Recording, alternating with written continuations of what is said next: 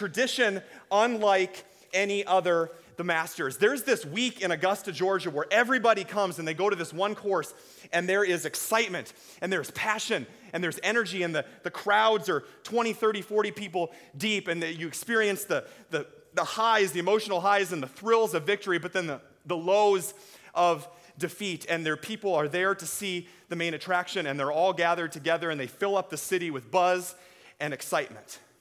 Now, you think that I'm talking about the Masters, which I am, but as excited as I am about that today, I'm way more excited about this.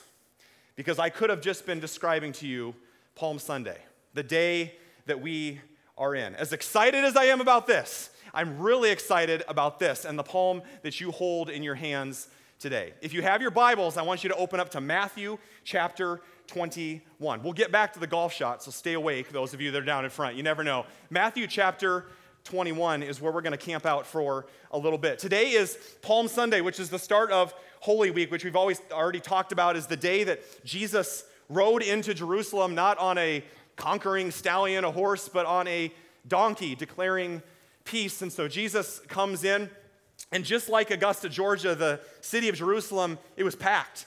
It was the Passover festival, and so everybody comes like it's the Masters or the Super Bowl or whatever it is. Everybody gathers in one place from their hometowns, and everybody's there. And right in the middle of that, there's passion and there's energy and there's excitement. And right in the middle of that, the first Palm Sunday, this parade breaks out because they get word that the Messiah, this Jesus, this rabbi from Nazareth, is coming into town. And so instead of a ticker tape parade or confetti, the people actually start ripping down palm branches from the trees, which I'm sure they checked with the Parks and Rec department before they did that in Jerusalem, but they started ripping these down off the trees and making sort of like the Academy Awards, like a red carpet event for a celebrity to come in. They lay these palm branches down and they would put their cloaks, like literally taking the shirts off of their back for this celebrity. And just like the Masters, people are lined up, if you can imagine, on both sides of the street, and they are expecting their king, and they're shouting, "Hosanna!"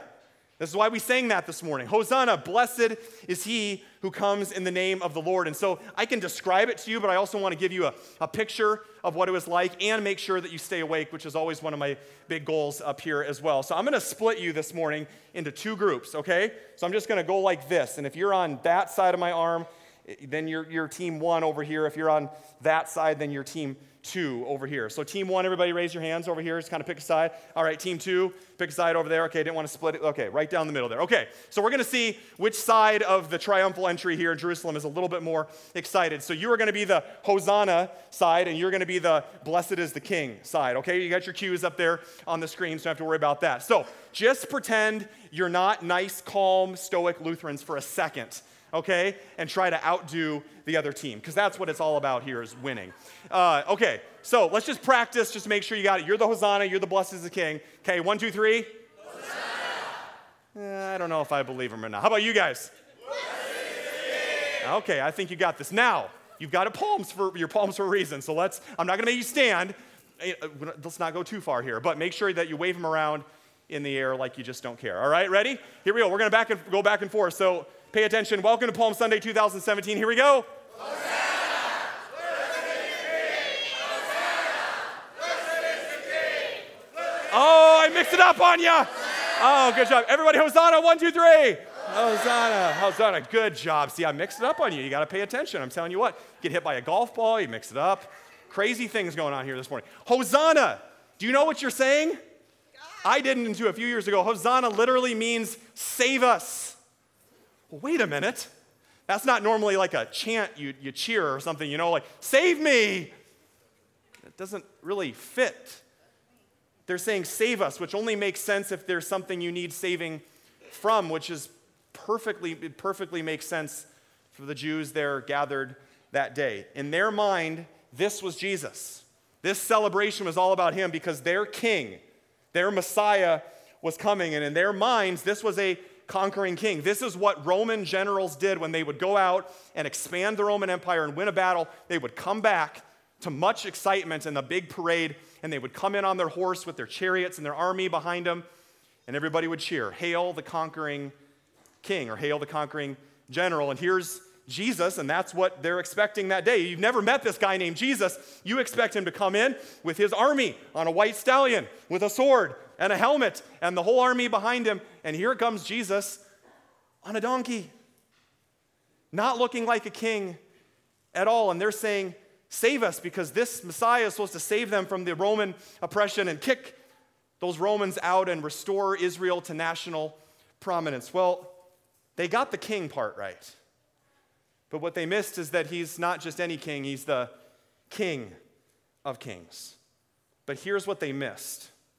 With all due respect to their national pride, with all due respect to the leaders and presidents and powers that have ever existed or that exist in our world today, Jesus was making it very clear by what, over the course of this 3-year ministry, by what he said and by what he didn't say, by what he did and often by what he didn't do, that he, as the most innocent man to have ever lived, never fought back against the hatred and the oppression. He didn't, at any point, he could have called down the armies of angels from heaven to wipe out the Roman Empire in an instant. But he didn't. As he was nailed to the cross a week later, in an instant he could have called for help and said, Father, let's stop it all. It's not worth it. It's too much pain. It's too much. At any point, he could have stopped, but he didn't do it. Because as he's standing there on trial before Pilate, bloodied and beaten with a crown of thorns shoved into his forehead, just a few days later, he looks at Pilate and says, you have no power over me, because my kingdom is not of this world. And if it was, you would know, because I'd be winning. Because I would be winning. You may be winning the battle, but there's a far more important war that's going on. And you don't know it yet, but I've already won that as well. I'm the King of Kings, Jesus says that day. And so as you think of Palm Sunday, think of the mission that Jesus was on. Jesus says, my primary mission, I'm sorry to break it to you today, is not to restore your national prominence and just to kick out the Romans. Jesus says, my primary mission today is not aligning with a particular political party or your social issue or agenda or whatever you have. Jesus says, my mission is way bigger than that, and it's saving you from two things that you'll never be able to defeat on your own: the worst possible oppression, the worst possible enemy that you could ever encounter, and that's your sin. And the result of our sin is death. And you can, yay, absolutely. I wish more of you were that interactive. Man, praise the Lord, right? That's why we have kids here. That's why Jesus did that. This branch that you hold this morning is way more than a leaf. It's a declaration of dependence. Shout, Hosanna, Jesus, he saves.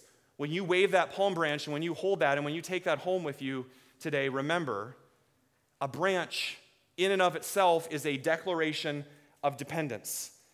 For them that day, it was, Jesus, save us. I need saving from myself. I can't save myself. When you think about it, not just a palm branch, but any branch, you just happen to have this palm tree up here today as well. Any branch by itself, separated from the tree, is an act of dependence. This branch, your branch this morning, cannot survive on its own. And so as we think about Palm Sunday, but we also dive into our scripture that we heard read for us this morning about the vine and the branches, you start to see the connection. Branches are a declaration of dependence. They can't make it without a life-giving source, which is the main point that Jesus is making in our final I am statement today. So if you have your Bibles, flip from Matthew now to John chapter 15, or your tablet or your phone or wherever you have your Bible. I would really encourage you to follow along. If you don't have a Bible, there are plenty for the taking, and there's more where that came from as well. So John chapter 15, Jesus is talking about the vine and the branches. If you're just getting caught up, we've been in this series in the Gospel of John where chronologically we're walking through Jesus' story of his life and his ministry, and he makes these 6 I am statements. And the final statement that he makes today is this in verse 5. So John chapter 15, verse 5, he says this: I am the vine, and you are the branches that you hold in your hand today. If you remain in me, Jesus says, and I in you, you will bear much fruit. Apart from me, you can do nothing. Now, we know when Jesus said these words. This wasn't just a random time. This was after dinner conversation, meaning after the Last Supper. Jesus is less than 24 hours away from being arrested and taken to his death. If you were on your deathbed and you were surrounded by all of your closest friends and family, would you just kind of shoot the breeze? No, you'd probably really think about what you wanted to say because it's really important. Your final words. And Jesus says, guys, let me make it really simple for you. You know, as we've been walking around Nazareth and Jerusalem these last few days, I'm sure we've passed by hundreds of palm trees. You know, the ones that they ripped down for me. And guys, whenever you walk by one of those trees the rest of your life, I want you to remember this. If you want a picture of what it looks like to be in relationship with me, Jesus says, this is me. The thing that holds it together. The things that provides life and nourishment for you. This is you. This is you. And Jesus breaks it down even further. There's two ways to live this life. Connected or disconnected. You can live your life like this, Jesus says, or you can live your life plugged in to the vine.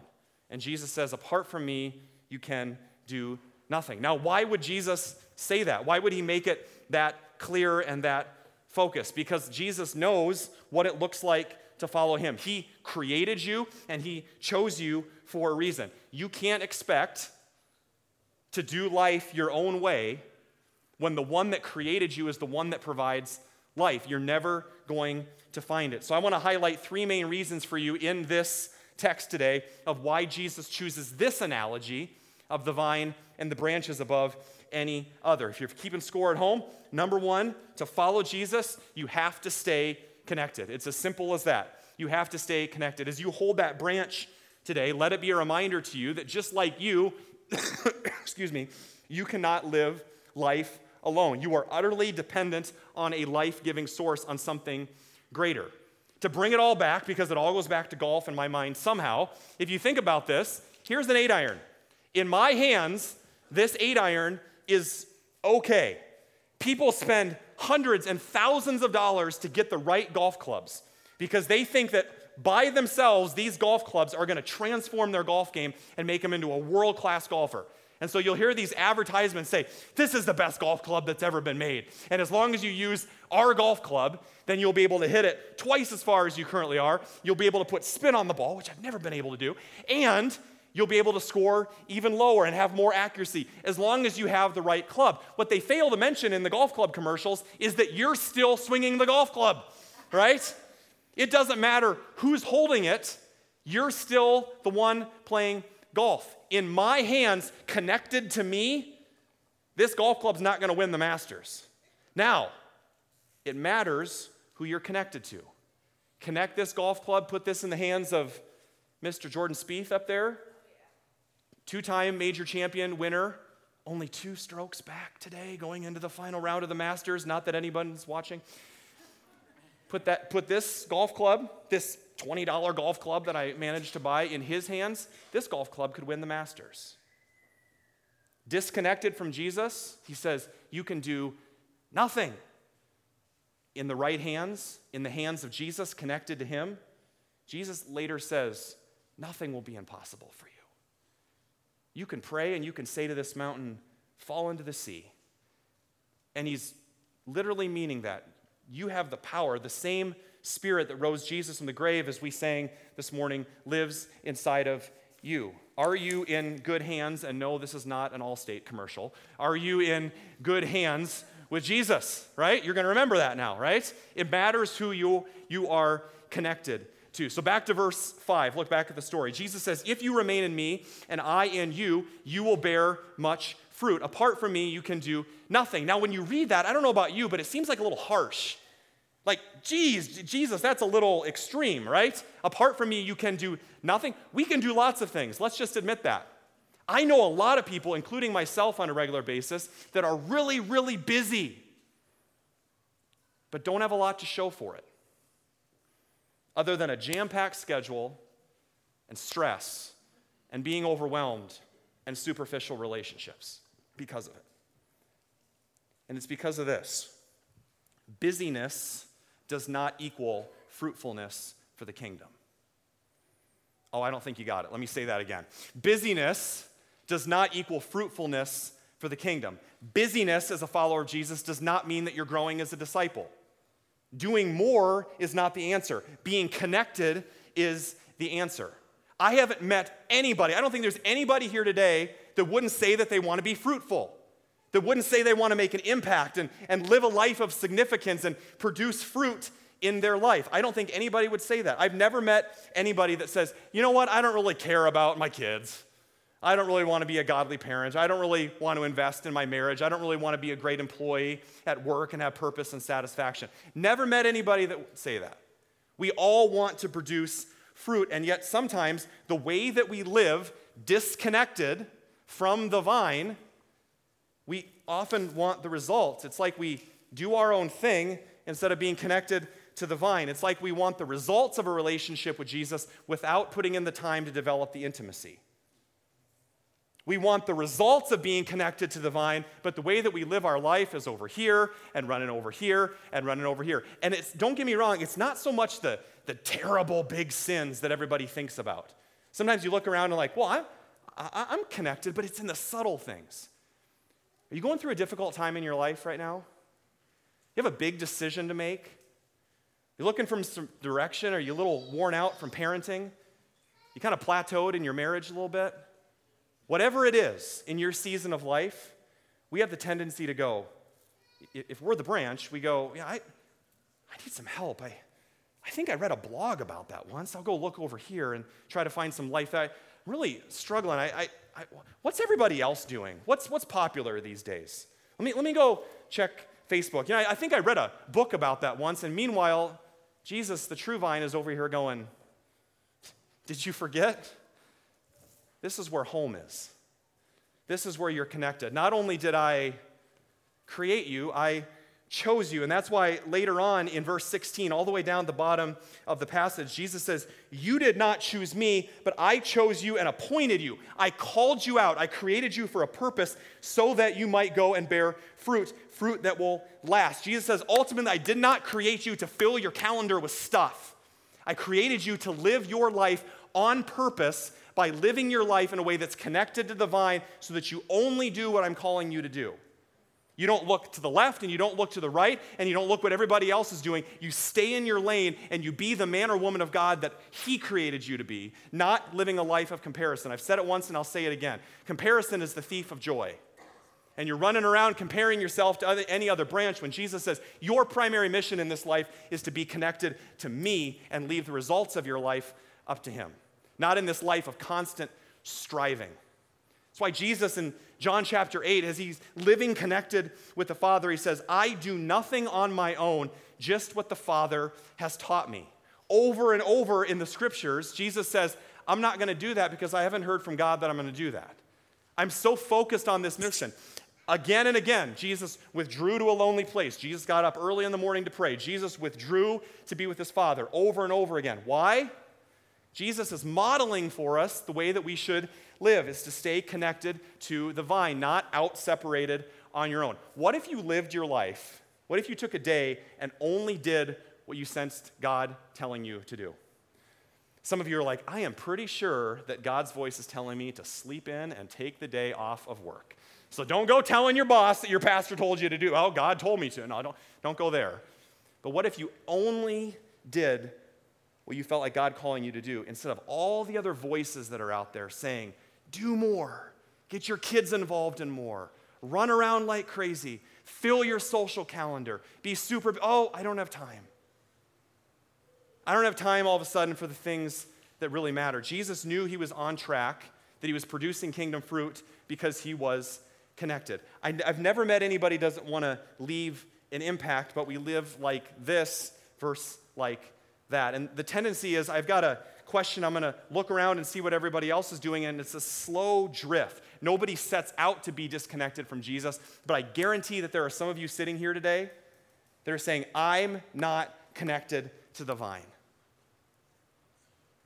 And as nicely as I can say it, he's not the one that left. But he's right there with you. He's always been there with you. And so we wake up one day and we say, I come to worship every week, but I just kind of feel like I'm going through the motions. You know, it's been a while since I've either been in a small group or something came up again. I'm sorry, I couldn't make it this week. And I wonder why my relationships are so superficial. It's because we're not connected to the vine. We're not connected to Jesus. We're not connected to each other. I wonder why my marriage is lacking passion. We're not connected to the vine. To make it very personal, I will tell you this. Not just as your pastor, but as John, a human being, I know that unless I'm connected to Jesus, I am not going to have a marriage that is worth replicating for those around us, and most importantly, the marriage that my kids see every day, unless I'm connected to Jesus. I know that I can't be a godly parent unless I have intimacy with God daily, unless I'm connected to the vine. I know those moments when I'm plugged in and when I'm not plugged in. Would you believe the most powerful thing that you can do to be the best employee in your workplace, to see kingdom fruit, is to be with Jesus every day? Because who knows how the vine might want to flow life through you as a branch to those sitting around you in your cubicle, in your office place, on the way to work, with your fellow employees. The best thing that you can do is stay connected. The most loving thing you can do for your spouse is get connected to the vine. The most loving thing you can do to be the best parent is not to read one more blog, but is to get your Bible and listen to the voice of your Father. I cannot emphasize that enough. You know those moments when you're dry and you have nothing to give. As a spouse, as a parent, as a friend, as a member of your small group, as an employee, you can't give what you don't have. You reproduce who you are, and you can't fake it. You can't fake it. You're either living your life here or you're living your life connected to the vine. Jesus says, I want to produce fruit through you. I want to produce fruit in your life, but you've got to stay connected. So that's number one, is to stay connected. Jesus wants to produce fruit in your life. Everybody say connect. But the second piece there that Jesus talks about is pruning. It is like prop day today. I don't know what got into me, but there's all sorts of things. Amanda, would you like some clippers instead of the picture? I can get you that. I'm not a botanist, but I do know that pruning is essential, and that's the second piece, that the reason this is a perfect illustration of the Christian life is because we should expect to get pruned. I do know that for a tree to survive, it's got to get pruned back once in a while. Even the branches that are healthy need to get pruned back, because there's branches that are diseased, or it creates better circulation, airflow in the tree. I read an article this past week that the way that they phrased it was, one of the reasons that you prune branches, that you prune a tree, is to keep it from getting in its own way. Sit on that for a second. The reason you get pruned is to help you not get in your own way. Does anybody feel like you get in your own way sometimes? Take a step forward only to take 2 steps back in the person that you're trying to be. Jesus says, that's why my Father is the gardener, and I'm going to prune you back. Verse 2 says, Jesus says he cuts off every branch in me that bears no fruit. Well, every branch that does bear fruit, he prunes so that it'll be even more fruitful. So why does Jesus prune us? To produce more fruit in our lives, right? And what kind of fruit does Jesus want to produce if it's not busyness and stress and being overwhelmed? What does he want to produce? We go to Galatians 5. You've probably heard this before, and we read this. But the fruit of the Spirit, not of our flesh, but of the Spirit, is, say it with me, love, joy, peace, patience, kindness, goodness, faithfulness, self-control. I forgot about that one, right? Guessing that there's not a single person in here that when I read that list went, I'm guessing all of you said, man, I could use some more of that, right? Just like I'm guessing, does anybody want to stand up and just admit that they're just rocking that list, right? I didn't see any of you stand up and go, nailing it, totally nailing it, don't need pruning at all, right? I am the world's most patient person. I have all the faithfulness in the world. I am filled to the brim with joy, even at 6:30 a.m. on Monday morning when I have to go to work. I have all the peace in the world. I'm the kindest person we know. I have so much self-control. I am the most loving person in the world. I am so patient. When is the sermon going to be done? And yet we don't live connected, so we don't see that in our lives. It's why we need pruning. And often the kind of pruning that Jesus wants to do in our lives is not fun. It's not always comfortable. Sometimes it's difficult. We need to be pruned so that we can produce fruit. And God, unlike a gardener with a pair of clippers, God will use the circumstances of our lives when we least expect it to make us more like his son, to prune us. Reminds me of a scene, and those of you that have taken our core class, this will sound very familiar to you, but it reminds me of a scene from one of the deep biblical theological movies of our day, Evan Almighty.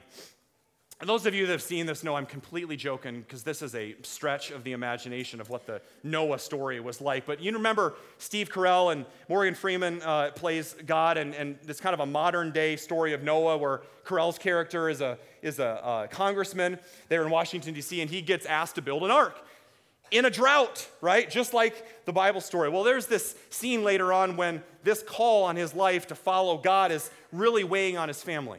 And there's tension with the kids and the parents, and they're struggling with direction, and they're having arguments and difficulty in their family unit. I'm sure this is not applicable to any of you, but they're struggling as a family, and they're at odds with each other, and they're wondering why they're not closer and why God is doing this to them.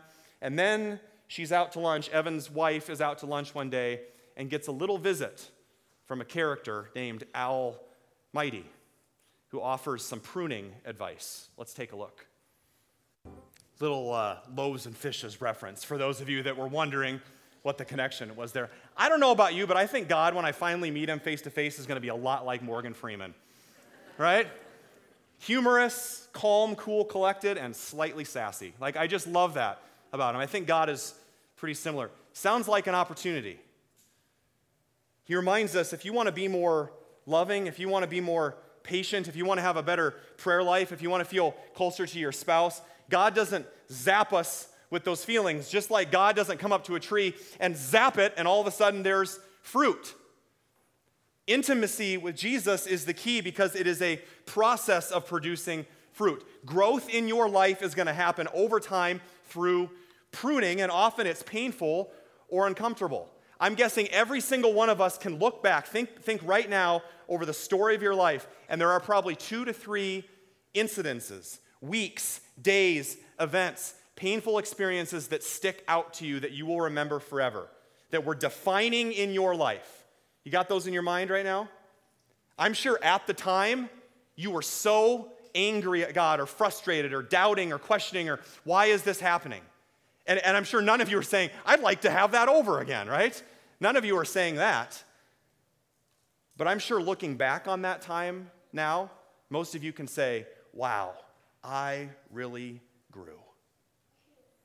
It's like the father, the gardener, was out there cutting away, pruning away those things in my life. You know when your family member was really sick and nothing was working and it was really wearing on you as a family, and you might be saying, you know, that's actually when I really learned to rely on God because he's all that we had. And actually, when I was going through that really difficult time, that's when I learned how to pray. Because I just learned that prayer is just pouring out your heart to God. And God says, pruning. You know that year when I didn't know if my marriage would make it, you might be saying? And I look back on that season, and maybe you're in that season right now, so this may be some good perspective for you. And we just felt like giving up because it seems like everybody else just gives up when it gets hard. You know that season of my life, and we were just wondering, what are we going to do? And we realized that we'd made everything in our life a priority. Even our kids, we'd made a priority above mom and dad. And now looking back on it, we can see that's when we learned to love each other and pursue each other, not to get anything back, but we're in this marriage of what can we give instead of what can I get? How can I serve you rather than how can you serve me? And God says, marriage pruning. One of my favorite ones is I had somebody come up to me one time and say, John, I was in a small group one time. It was a group of us, men and women, together, and I just wanted to quit. People were annoying. I said, were you annoying? No, not me, everybody else. I didn't say that. People were annoying, and here's the thing I hear a lot. It wasn't deep enough for me. It just wasn't deep, and it wasn't filling me up, and so I just felt like, I'm going to go find a new small group, because I'm sure there's a perfect small group out there somewhere that's going to meet all of my needs. And I said, did you quit? And they said, no. I stuck it out. I said, how long ago was that? 5 years. Still with the same group. And now they look back and go, now I know. Now I know what it means for church to be family. Because when things get hard, you don't quit. You don't give up on people. And God says, pruning, your idea of community. Does God purposely bring pain or difficulty into our lives? No. But he can redeem it. But he can use it. And I believe that what we view as inconveniences in our lives or wasted time, God says, I'm preparing you. I'm shaping you. I'm helping you get out of your own way so that you can experience life. And hear me say this, because God says, I am way more interested in your transformation than your comfort. Let me say that again. God says, I am way more interested in your transformation than your comfort. We have to get rid of this notion that I hear people talking about, especially in the church sometimes. Life is going difficult. God must have left me. I don't have these blessings showering down on my... Jesus says, in this world you will have trouble. Following Jesus doesn't make your life easier. It makes it worth living. We have a skewed view of Christianity. It is not safe, cool, calm, collected, everything's great, comfortable. Oftentimes, following Jesus means your life is going to be more uncomfortable because he's calling you out of your comfort zone to be transformed. You're being pruned so that you can produce fruit, which is the third thing that we see in this passage. Jesus says, if you're going to follow me, stay connected, be pruned, and last but not least, you are going to produce fruit. Everybody say fruit. And not just fruit, excuse me, fruit that will last. Verse 8. Jesus says, this is to my Father's glory that you bear much fruit, showing yourselves to be my disciples. Jesus says, if you are my follower, you don't have a lot of shoulds. You don't have any shoulds in your life because should is based in guilt and shame. Instead, you get to produce fruit. You will produce fruit. Jesus says there is a natural connection between being connected to the vine and producing fruit. If you are my disciple, your life is going to look drastically different from people around you. So that people will say, what is it about you? You're going through this difficult time in your life, and yet you still have joy, and you still have peace, and you have a sense of purpose and direction for your life, even when your marriage is on the rocks, even when you just lost your job, whatever you're going through. Well, let me tell you about this guy I know that's changed me from the inside out. You will produce fruit. When's the last time you walked up to a tree, and you listened, and you heard the branches going, come on! Try harder, produce fruit, come on! Branches just do what they were created to do. They produce fruit. There's no striving. And what that means for us in the church is that we don't say, I probably should serve. I should probably go to church. I haven't been there in a while. I should probably get involved. I should probably join us. Don't should on yourself. Just do it. It's what you were created to do. Some of you are going to get that on the way home, right? It's what you were created to do. And that's what I love about you as a church. I have people that are new walking here all the time, and they go, there's so much joy here. There's so much passion here. Because that's what it's about. That's your fuel. That's your motivation, is being connected to the vine. When you're connected to the vine, you hear people, and I hear it all the time from you, say, I get to serve. It's my week to serve coffee. It's my week to be a greeter. It's my week to be an usher. I can't wait to go to worship. Is it Sunday yet? Is it Saturday? I get to go to worship. I get to go to my small group. I can't wait to be with my small group. I can't wait. I can't wait to serve. I can't wait to grow. You see fruit popping up at our next service. We have a high school gal that's been coming to our Ignition group on Wednesday nights, and on her own, separate from her parents, she decided, I'm going to go to the baptism class. She shows up at the baptism class with a bunch of people twice her age. She takes the baptism class and she says, I want to get baptized. And at our next service, she's going to get baptized. She started this year being completely disconnected, and now she's connected to the vine. She says, why wouldn't you get baptized? Because Jesus has changed my life. And I want to respond to that. It's fruit. It's natural. You start inviting people. I love it. Those of you that are, especially those of you that are new to this church, are the ones that invite the most, it seems. Because you haven't kind of fell into that lull and that complacency, and it's still the most amazing thing ever, and you haven't forgotten about that. And every week you're bringing up new people and inviting, and that's why we're constantly saying, invite, invite, invite. That's why we've got the eggs as you're leaving today. I read a survey this week, and they interviewed thousands of people, and it says 63% of people said they would totally come to worship. They would join a church if somebody asked them. This is like a 2017 survey. People outside the church, I would totally come. Nobody's inviting me. When you're connected to the vine, you just do it because there's people that are living disconnected over here all by themselves, and there's no life, and there's no joy. And if you're connected to the vine, these branches are calling out to these branches going, hey, this is where the party's at. This is where the life is. You got to come check it out. It's not about Lutheran Church of Hope. It's about Jesus. It's about being connected to the vine. That same survey, they interviewed 50,000 people that were new to their churches. They'd just gotten connected within the past year. They're brand new to their faith. They're brand new to Jesus. And they were asked, why did you come? And they responded, because somebody invited me. It's so simple. It's about as simple as a vine and branches. When Jesus talks about growth and producing fruit, he's not just limiting to us as individuals, but to us as a church. Healthy people grow. Healthy small groups multiply. They grow. Healthy churches grow. And by God's grace, you are a part of a church that is growing, praise God. In many ways, not just wide, but deep. Hear me say this. Lutheran Church of Hope's goal has never been to be big. It's also never to be small. The goal has always been to be exactly what Jesus wants us to be, to stay connected to him, and then we'll produce all kinds of fruit. And around here, it's been a year of producing fruit.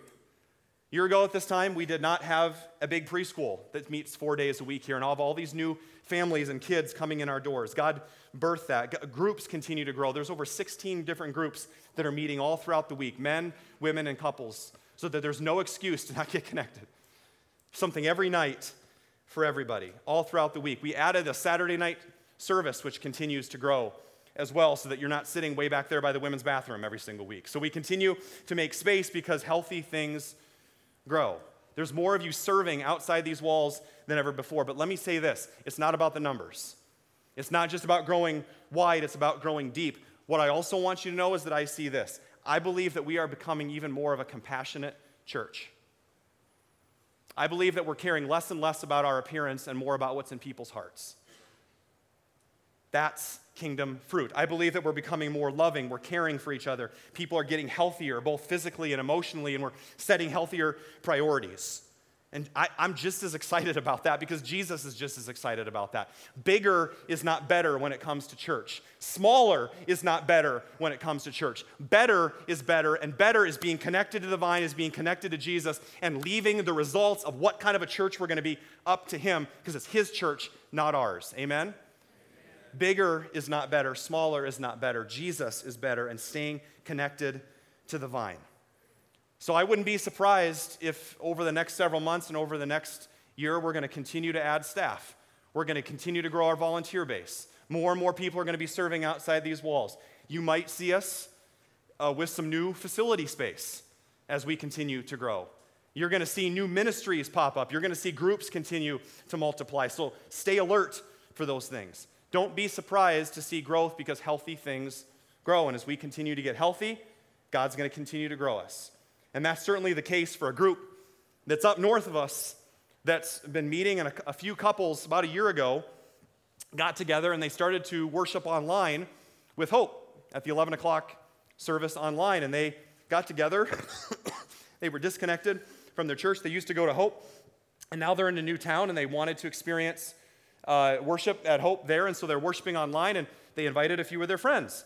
And they started watching this in their living room and then in their basement. And then all of a sudden they invited a few more friends. And now there's 15 people and 20 people and 30 people. And all of a sudden we don't fit in our house anymore. It's like, we want to continue to do this. I think this, somebody stood up and said, I think this is like church. Well, yes, it is. And so they found this old concert venue and kind of a bar or a club that gets used throughout the week, but not on Sunday mornings, so they have to clean up a little bit from the night before. But now they're having church on Sunday morning, and they're in this venue, and all of a sudden they keep inviting people, and people start showing up. We don't know what we knew, but we didn't have anything to do with this as pastors and leaders of the church. They were just doing it because healthy things grow. A new branch was starting to bud, was starting to grow. 30 people, 40 people, 75 people. Last weekend in this group that started in somebody's living room, over 125 people. Because healthy things grow. And so this group of people has been known as a Hope Local site, not a campus yet, but as a Hope Local site, that these are bubbling up all over the state and all over the country. And I am super excited to announce today Hope's newest campus, Academy Award style. Take a look. This is the moment we've all been waiting for, the big announcement. Hope's newest campus will launch on Sunday, August 20th in the city of... Go ahead and read it. Oh. La La Land.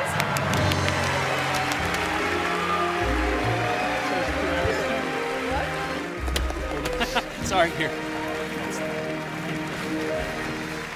Wait, stop the music. There's been a terrible mistake. Hope's newest campus will launch in the city of Moonlight? But Moonlight's a movie, not a city. Okay, I'm sorry, excuse me. I'm so embarrassed. I was live tweeting backstage and taking selfies with the worship band, so I gave you the wrong envelope again. This shouldn't happen. So the real launch city for the newest campus of Hope is... a land of pasta and magic, a place where students abound and research is king, a city of NBA stars, and soon and very soon, a city of hope. Hey, look at that. Praise God. Absolutely. Folks, you know God is on the move. You know God is on the move when even a church is growing in cyclone country. Let me tell you that, right? So I'm just kidding. Praise God for Hope Ames coming to you this fall. Very exciting. Absolutely. Campuses go well when they have a pastor, and so you may recognize the campus pastor that's going to be leading Hope Ames into the future. His name is Danny Householder, who happens to be the son of Pastor Mike, our senior pastor, as well, as he graduates in a few months from Bethel Seminary, which Amanda and I have heard is a pretty good seminary to attend, as well, as we both went there as well. And so we're excited for Danny to take the reins of that, and excited to be partners with him. And we are so excited for the kingdom to grow in Ames, because it's never been about growing Hope. It's always been about growing the kingdom. And a new branch. Some of you don't know this. How many of you were around when we first started as a church? Like the first year? A few of you. Do you remember what our name was? City Branch. And Ankeny was Hope Branch. Or excuse me, Hope North Branch. Branches on a tree growing. And I couldn't help but think of that this morning as a new branch of Hope Ames grows on the tree to add to our 5 campuses and now 6. We're excited about that because we're all on the same team, just as every other church in Ames and every other church in Des Moines. That's why we work together with other churches. We pray for them regularly, because it's not about growing hope, it's about growing the kingdom. Because healthy things grow. And as excited as I am about Hope Ames, as excited as I am about the Masters, I'll spare you. I'm really excited this weekend about that branch that you hold and what it points to, because it's Holy Week, and God is literally on the move. Jesus is on the move into Jerusalem. He's on the move in your life, and he wants to be connected to you like a vine and its branches. Folks, next week is Easter. Are you ready? And even if you're not, we're going to get you ready, because next week there's going to be a few more people sitting around you. You may be sitting in an unfamiliar spot, because we're going to welcome in hundreds of guests. And so we want to teach you a new song, and I want you to pretend just for a moment that you're not Lutheran.